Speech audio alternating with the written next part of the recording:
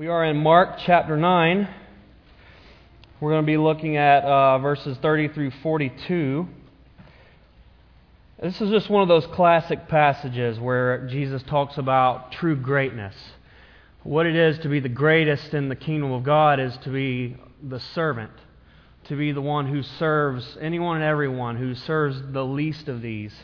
And that's really the main idea of the verses that we're looking at today, and that's what you'll see at the top of your notes as the title of the sermon, The Servant of All.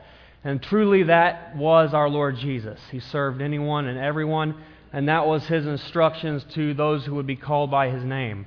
And that there would always be this inclination within the heart of man to be great. And Jesus said, if you want to know what true greatness is, it is to be the servant of all. So having said that, let's look at chapter 9, verse 30 and following. Then they departed from there and passed through Galilee, and He did not want anyone to know it. For He taught His disciples and said to them, the Son of Man is being betrayed into the hands of men, and they will kill Him.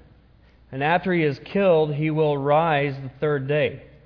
But they did not understand this saying, and they were afraid to ask Him.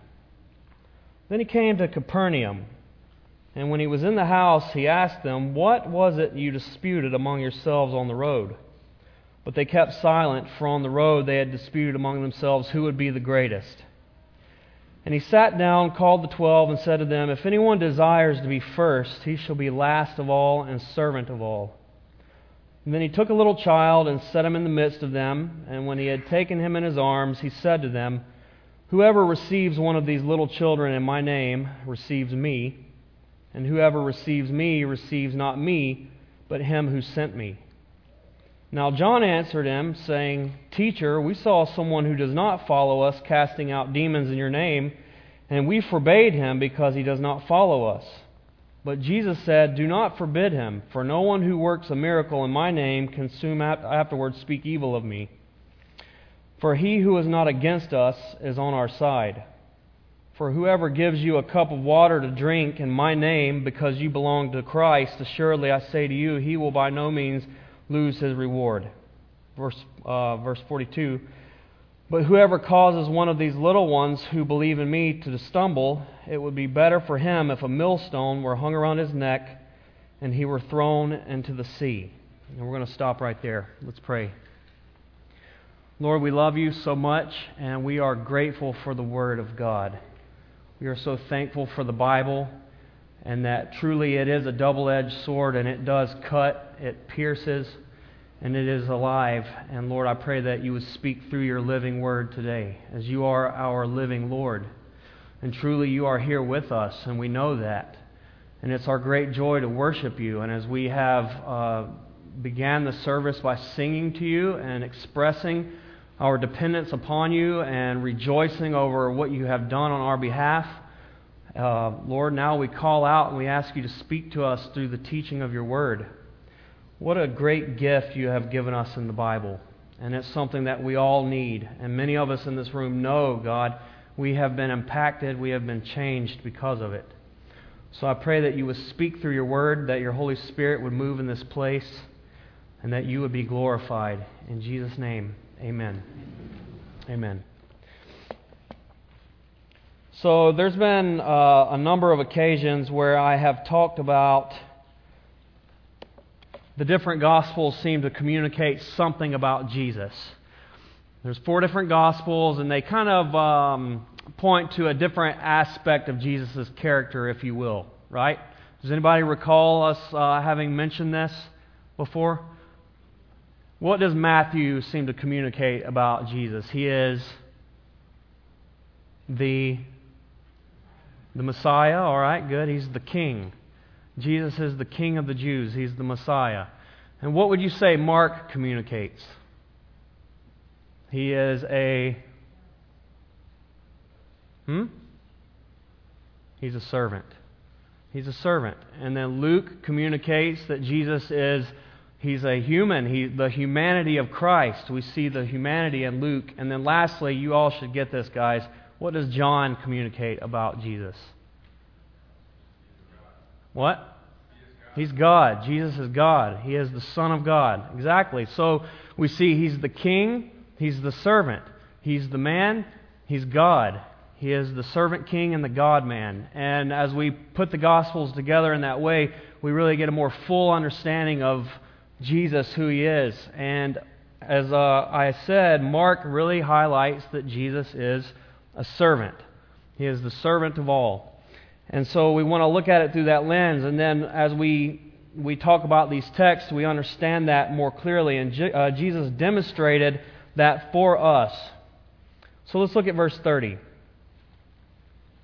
Then they departed from there and passed through Galilee, and He did not want anyone to know it. Okay, so they were on the Mount of Transfiguration. You'll remember that. Jesus was up there with His inner circle, the 3 disciples.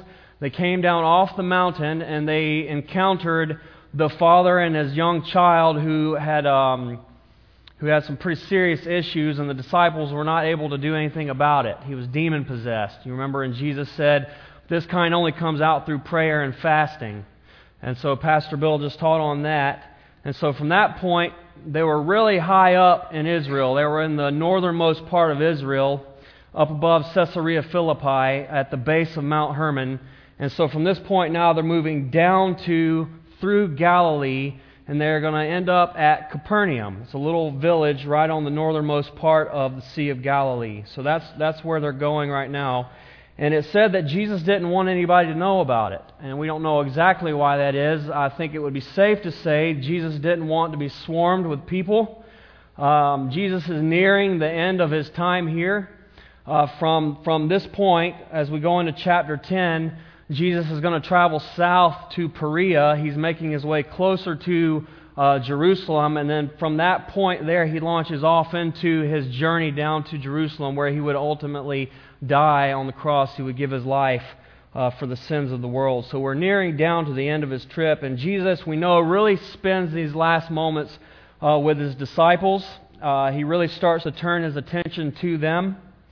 And it seems that He didn't want to be distracted by that mission. He didn't want to be swarmed by the people. In verse 31, it says, "For He taught His disciples and said to them, the Son of Man is being betrayed into the hands of men, and they will kill Him, and after He is killed, He will rise the 3rd day." Now, this is the second time that Jesus has told them this. The last time He said it was just in chapter 8, verse 31. And it's interesting to me, Jesus foretells His death with precision.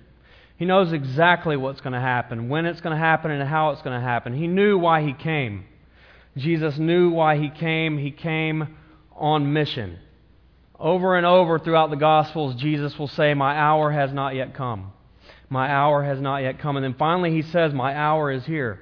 The very reason for which I came is here." Jesus came to die. Make no mistake, He was not a victim. This was the Father's plan. It always has been.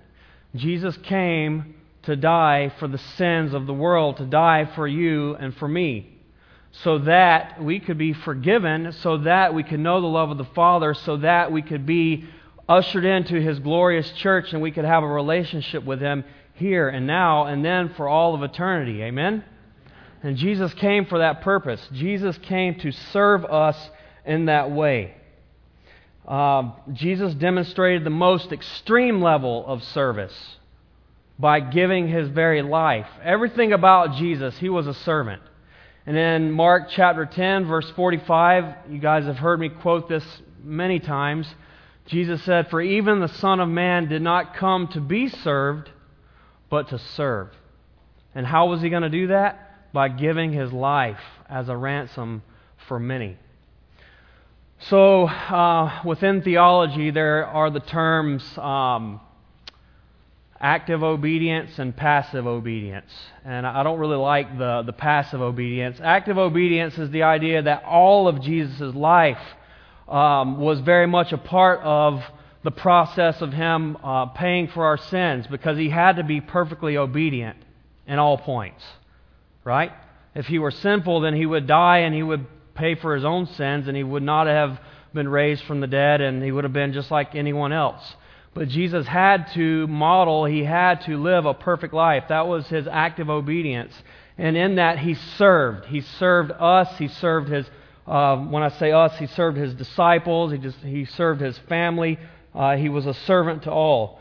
But then he served through his death. That is what is known as his passive obedience. I don't like that. I don't think there's anything passive about Jesus' death on the cross. But even that was service to us. Jesus truly was a servant. That's what he came to do. Jesus demonstrated the most extreme level of service, and he demonstrated the most extreme level of love, did he not?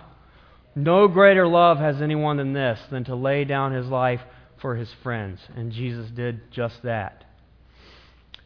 And as I've said before, scarcely would someone die for a righteous man, and yet he may even die for a good man, but we were neither. We were neither righteous or good, and Jesus died for us when we were ungodly. When we were separated from God in our trespass and sin, Jesus served us to the death. Now, do we have any excuse now not to serve? Is there anyone who is unqualified to receive our service? Jesus served us to the very death. He served those who were his enemies. That's who Jesus was. That was the reason that he came, and truly he was a servant. Verse 32 says, "But they did not understand this saying, and they were afraid to ask him." They were still without understanding. So often the disciples didn't get what Jesus was saying. They didn't get it last time. The Gospel of Matthew gives us a little bit more insight to this, and I will reference that from time to time. It says that they were exceedingly sorrowful. They didn't understand, they were sorrowful, and it says that they were afraid to ask. Okay, do you remember what happened last time Jesus said this? Jesus said these very things in chapter 8. Someone came up to him. They had a problem with that. Do you remember who it was? It was Peter. And he said, "Far be it from you, this will not happen." And what did Jesus say? "Get behind me, Satan. You're not mindful of the things of God, but of men." So it would make sense to me why they wouldn't say anything this time. I could understand them just being silent. And they didn't ask. Verse 33 says, "Then when he came to Capernaum, and when he was in the house, he asked them, 'What is it that you disputed among yourselves on the road?'" Now, Jesus knew what they were talking about. Jesus didn't really need to know this. He knew what they were disputing, and he was calling them on it. Verse 34, "But they kept silent, for on the road they had disputed among themselves about who would be the greatest." So they were embarrassed.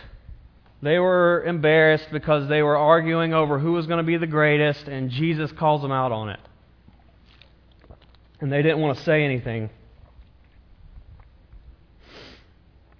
Now, this isn't the last time that they have this debate, oddly enough. The next time they have this debate, Jesus interrupts them by washing their feet. So the night before Jesus was to be crucified, as you put the Gospels together, you kind of understand they're sitting around the table at the Last Supper, and they're still arguing over who's going to be the greatest in the kingdom. And Jesus doesn't say anything. He just gets up, he wraps himself with a cloth, and he goes and he kneels down and begins to wash all of their feet, from the greatest to the least. Jesus takes the place of the lowest servant of the house in that moment. So while they are disputing over who is the greatest, Jesus takes the lowest place and doesn't say anything at all. And you could imagine the tension that would have been in that room at that moment. But that's a great picture of the heart of Christ and God's economy and what He esteems as great. Jesus didn't have to say anything. He just knelt down and He began to serve the disciples. Now, as I try to consider what is this affinity they had for being the greatest? What was this all about? It wasn't too awful long before this point, maybe about 160 years to 190 years before, that Israel had been under the yoke of a very terrible person, Antiochus Epiphanes. And he came in and he shut down temple worship. He had the priests actually the Israel priests had to drink pig's blood, and they erected statues of Zeus in the temple of the Lord. And he hated Judaism, this ruler, Antiochus, and he was he really was hard on the people. So there was a revolt. There were a family of priests that rose up, the Maccabees. And Judas the Hammer, he kind of led this thing, and through guerrilla warfare, they were able to overthrow this army and restore the temple and kind of bring Israel back to glory. And as you would imagine, these guys were esteemed as great. They were esteemed as very great.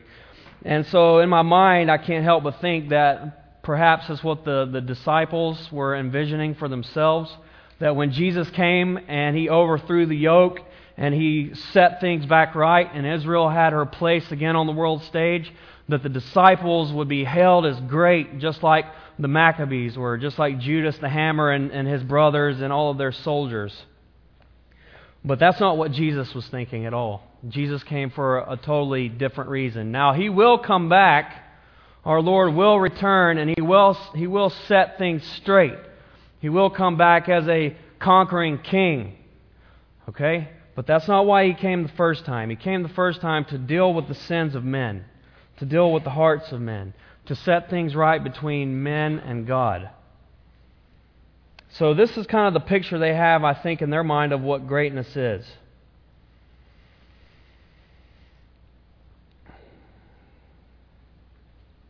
Verse 35. And He sat down, He called the 12 and said to them, if anyone desires to be first, he shall be last of all and servant of all. So notice that Jesus sits down. This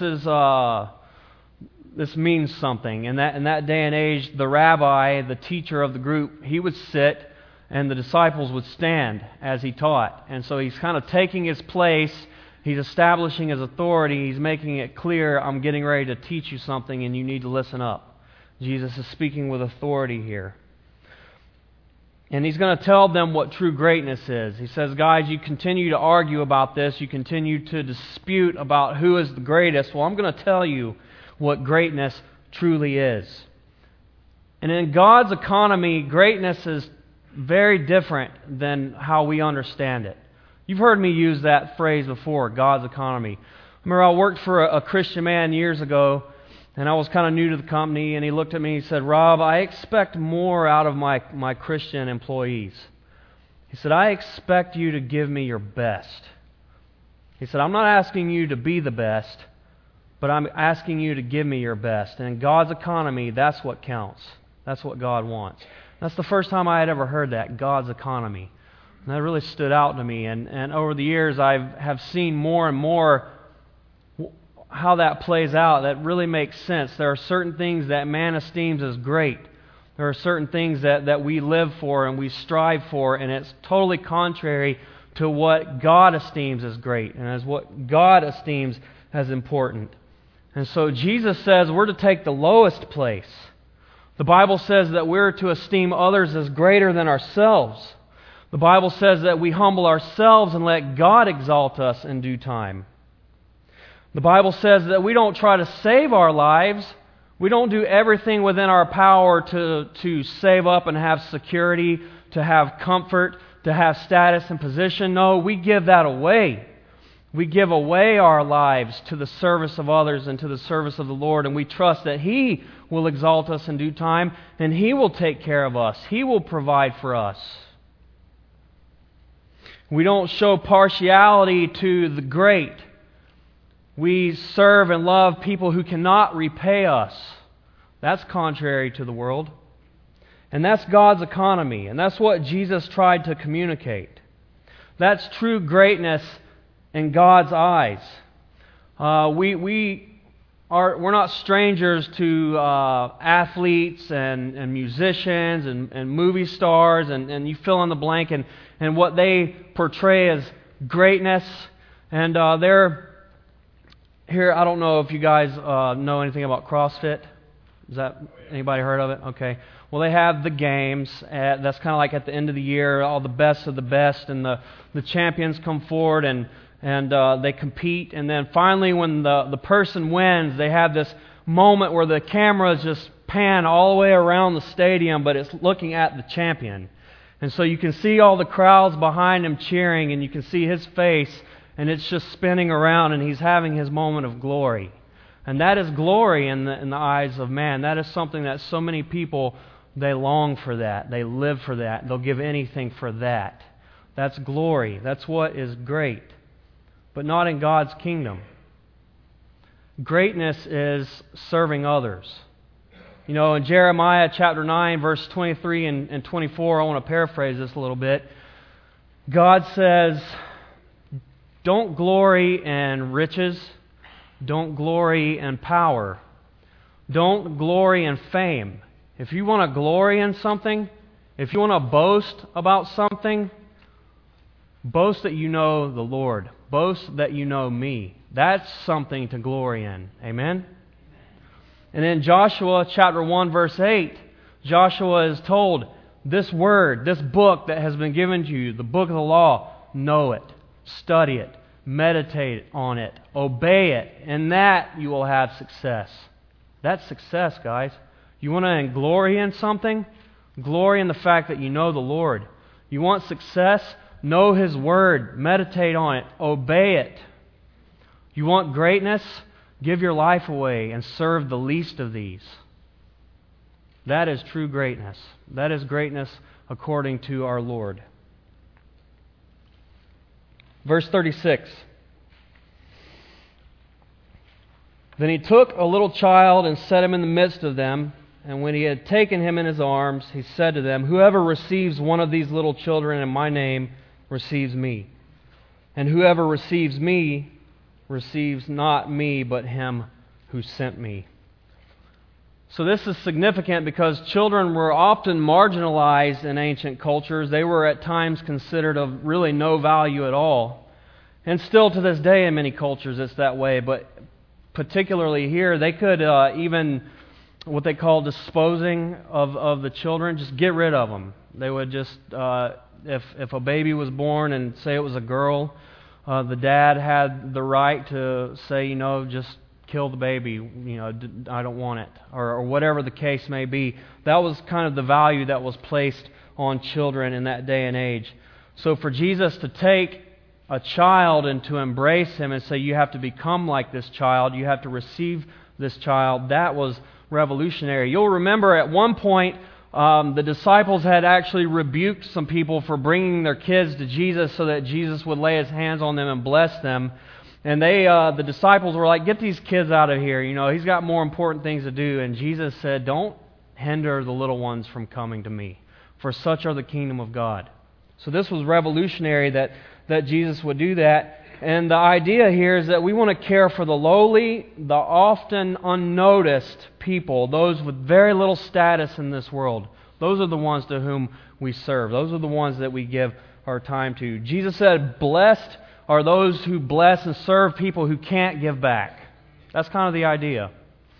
In Luke chapter 14, verses 13 and 14, Jesus is giving a parable, and He says, when you have a feast, invite the maimed, the lame, the blind, the deaf, the people that cannot bless you back, and you'll have rewards in heaven. And don't just do for the people that can turn around and do it for you, and it's reciprocal. Serve and bless those who can't bless you back. That's what really counts in the eyes of God. In James chapter 1, it says that pure and undefiled religion is this, that we care for the orphans and the widows. That's true religion. That's religion in its purest sense. And that's what is important to God. And He says that whoever we receive in His name. Have you ever wondered why we say in Jesus' name when we pray? And at the end we put that on there, in Jesus' name. Have you ever wondered what that means? Well, it's basically like saying by the authority or in the authority of. For instance, a police officer. When they go to arrest somebody, I'll just use Aaron Mosley, for example. We all know Aaron. Now, what gives him the right? He's just a guy, like me or you. He's just a human. What would give him the right to stop someone, jam them up? That's his language. I used to love to hear him say that. jam that person up, and then possibly even arrest them. Did he have that authority? It was the law. It was the law that gave him that authority. The badge that he wore gave him that authority. So when we pray, that's why, Lord, I don't deserve it. I don't have any worth. I've not done anything good to deserve this, but in Jesus' name, under His authority, I ask, Lord, that you would act, that you would fill in the blank. So you get the idea. And so we also represent Jesus in that way. When we serve people, love people, embrace people, and we come in Jesus' name, we come in His authority, we come as His representative. And Jesus says that when you receive one of these little ones, you receive me. And not only do you receive me, but you receive Him who sent me. Don't miss this, guys. That's really significant to me. There is, when we serve the least of these, when we love the outcast, when we sacrifice and we serve and we give our lives away, what do we receive? What do we receive? We receive Jesus. And not only do we receive Jesus, we receive the Father, the one who sent Jesus. You feel dry? You feel like you're going through a dry spell? Have you ever felt like the Lord was far away? You ever felt like there was no power, no intimacy? You ever felt that? Maybe you should try serving. Try giving your life away. Try putting yourself in a position where as you give yourself away, as you embrace these people, whoever it may be, that you'll receive the Lord. There's communion in this. You understand? You want to experience the Lord? Get out there and serve. Get out there where the hurt is. Get out there where the pain is. Get out there where people are truly desperate. Put yourself out there. Matthew adds to this and says that we must become like a child. So not only do we receive a child, we have to become like a child. What does that mean? That is to say, childlike faith. So often children, not always, we know, they don't always just listen, right, do they? But generally, if you put a kid up on some kind of high and say jump, they're just going to jump and trust you to catch them. They'll just go for it because they trust their parents. It's just like that. And so they're also dependent. What would your children do without you? Where would they go? How would they take care of them? They're absolutely dependent upon you. And that's why it says that we also have to receive the kingdom like a child. We have to have childlike faith and childlike dependence.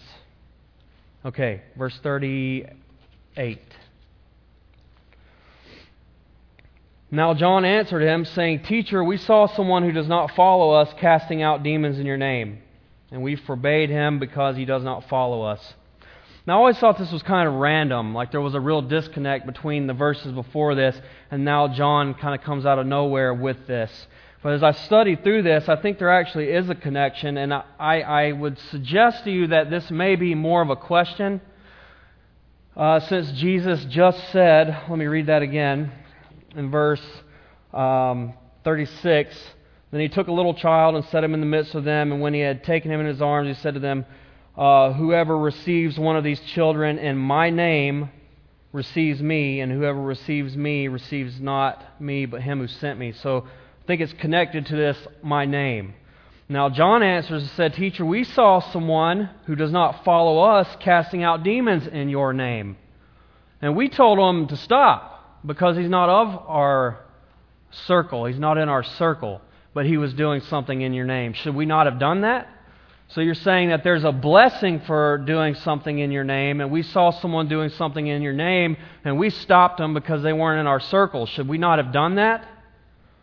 Verse 39, Jesus said, Don't forbid them, for no one who works a miracle in my name can soon afterwards speak evil of me. So Jesus said, no, you should not forbid people from serving or doing some miracle in my name. And he starts by just using logic.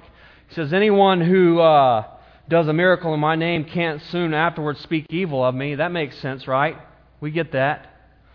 Then verse 40, Jesus says, For he who is not against us is on our side.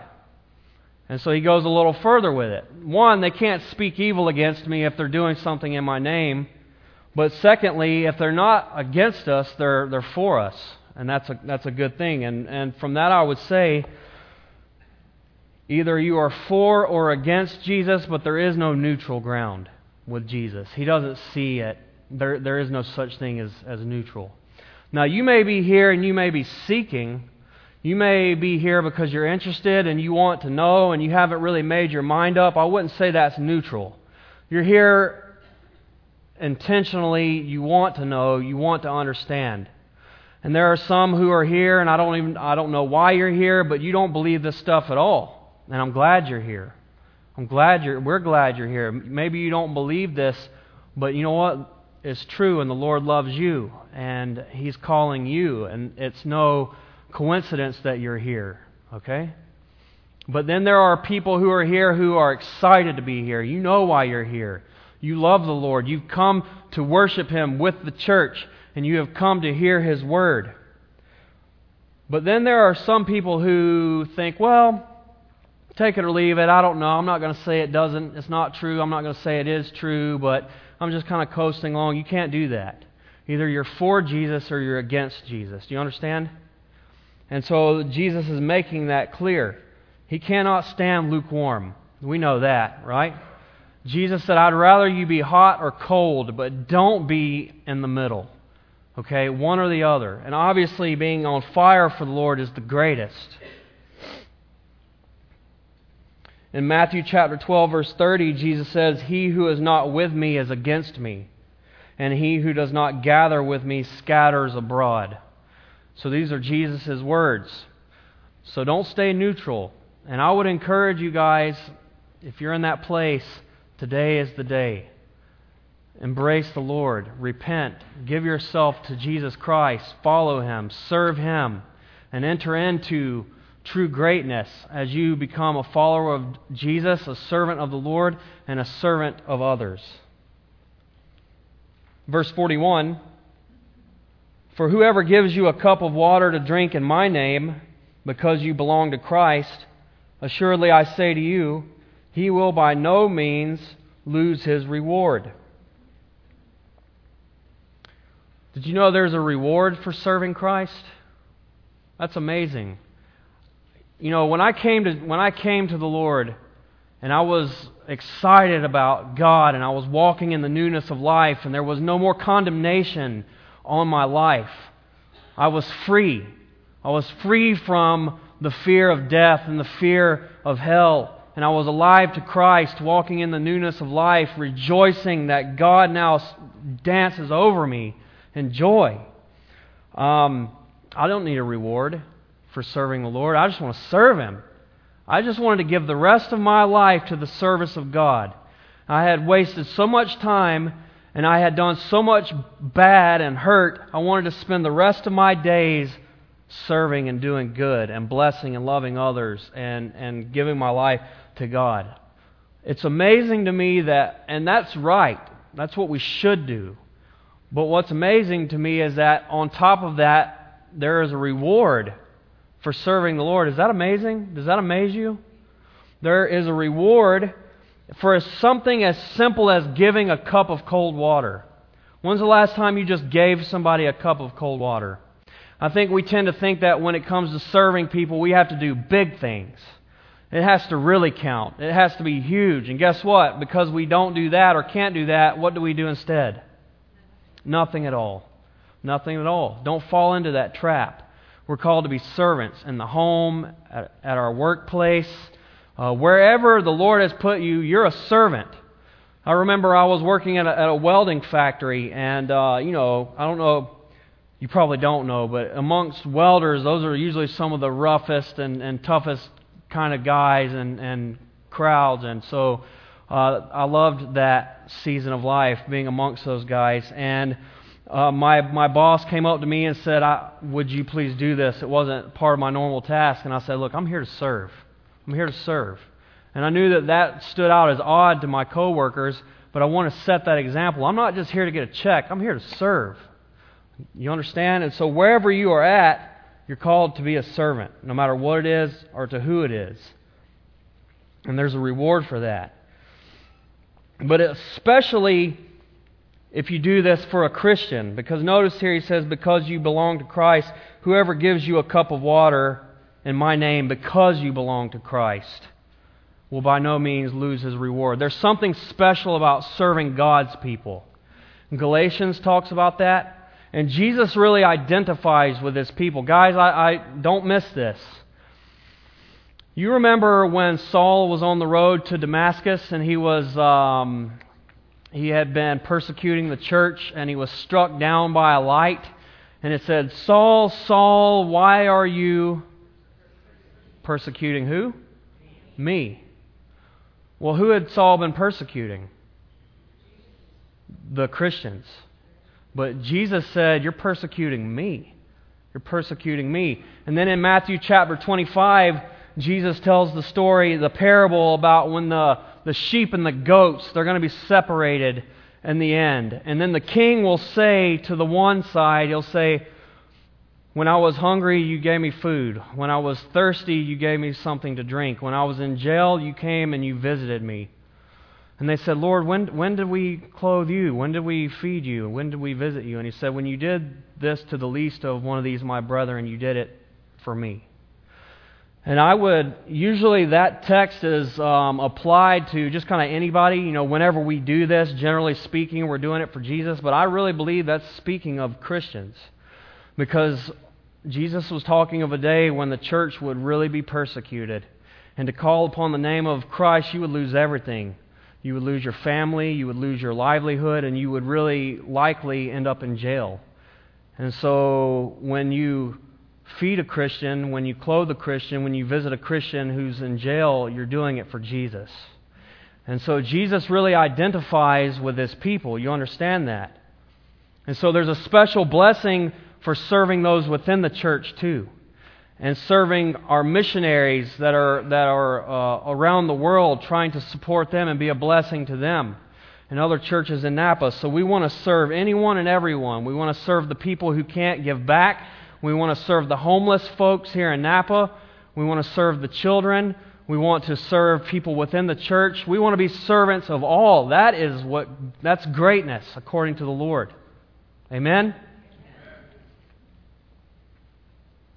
Verse 42, and we'll close with this. But whoever causes one of these little ones who believe in me to stumble, it would be better for him if a millstone were hung around his neck and he were thrown into the sea. So just as there is a reward for serving and blessing one of Jesus' little ones, there's also a consequence, a severe consequence to anyone who should stumble one of these little ones, and that is to cause someone to turn away from Jesus or to fall into immorality.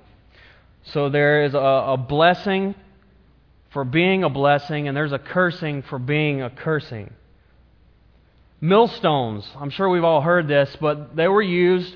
In fact, I saw a documentary just the other day. There was a lady, she's a marathon runner in the mountains of Nepal. And her and her mom were grinding at a little millstone. It was about this big around, and there would be one on each side, and it had two handles and a hole that they would pour grain down in and just spin the thing around. And as it would spin, it would crush the grain. So that's a small one. And then there would be a massive millstone for mass production that a donkey or a beast of burden would actually have to move. That's the stone that is envisioned here. Jesus said it would be better for you if you had one of those tied around your neck and thrown off into the sea than to stumble one of these little ones. That's serious language. And as I understand it, I didn't know this. I was reading a commentary the other day. They said that was actually a form of capital punishment among the Gentiles. Very repulsive to the Jews. And it would have created that within them when they hear that kind of language. And so this is the kind of value Jesus places on service. Serving and loving anyone and everyone, the least of these, particularly his little ones, his believers. That's why I put such a huge emphasis on the children's ministry over there. That is not just glorified babysitting. Okay, we are loving Jesus' little ones. And it's important. It's such an important extension of Cornerstone, of our ministry. But then conversely, there is a severe warning for anyone who would want to stumble one of his His little ones. And that is not just children, but new believers in Christ. So I just want to bring it back to, we are servants of the Lord. That's what we are here for. Just like Jesus was on a mission, Jesus knew why He came, so are we. We're not just here to suck air and pass time. We're not just taking up space. We didn't just get saved so now we can go to heaven. Jesus left us here to serve. Are we serving? Are you serving? I know what my life looks like. I know where God has called me to serve. I know how He has called me to serve. But what does that look like for you? Are you serving in your home, in the church, in the community, in the workplace, in your neighborhood? Fill in the blank. Are you? Because Jesus says that's true greatness. I don't want you guys to be distracted with what Napa says greatness is. I don't want you to spend all your life, all your time, all your energy, all your resources pursuing fake, false greatness, when the Lord has made clear what true greatness is, and it's in being a servant to all. Let's close on that. Lord, we love You so much, and we worship You because You served us to the death. Lord, You, having loved Your own who were in the world, You loved them to the very end. You loved them with a complete and total, unfailing love, and You have loved us the same. And You have served us well, and You have taught us that true greatness is giving our lives away in service to others. And that is so hard to do, God. We get so easily distracted. And Lord, help us to see through the fog and to understand that it's all about serving You and serving others, God. I pray that You would show us, Lord, each and every one of us in here, what that means for us and what that looks like. Help us to get in the game, God. Help us to humble ourselves and take this so seriously that we would really believe that true greatness is in serving the least of these. And so we love You, Lord. We thank You for the cross. We thank You that You served us that way, and now may we, Lord, give our lives to You, God, for Your service. In Jesus' name, amen.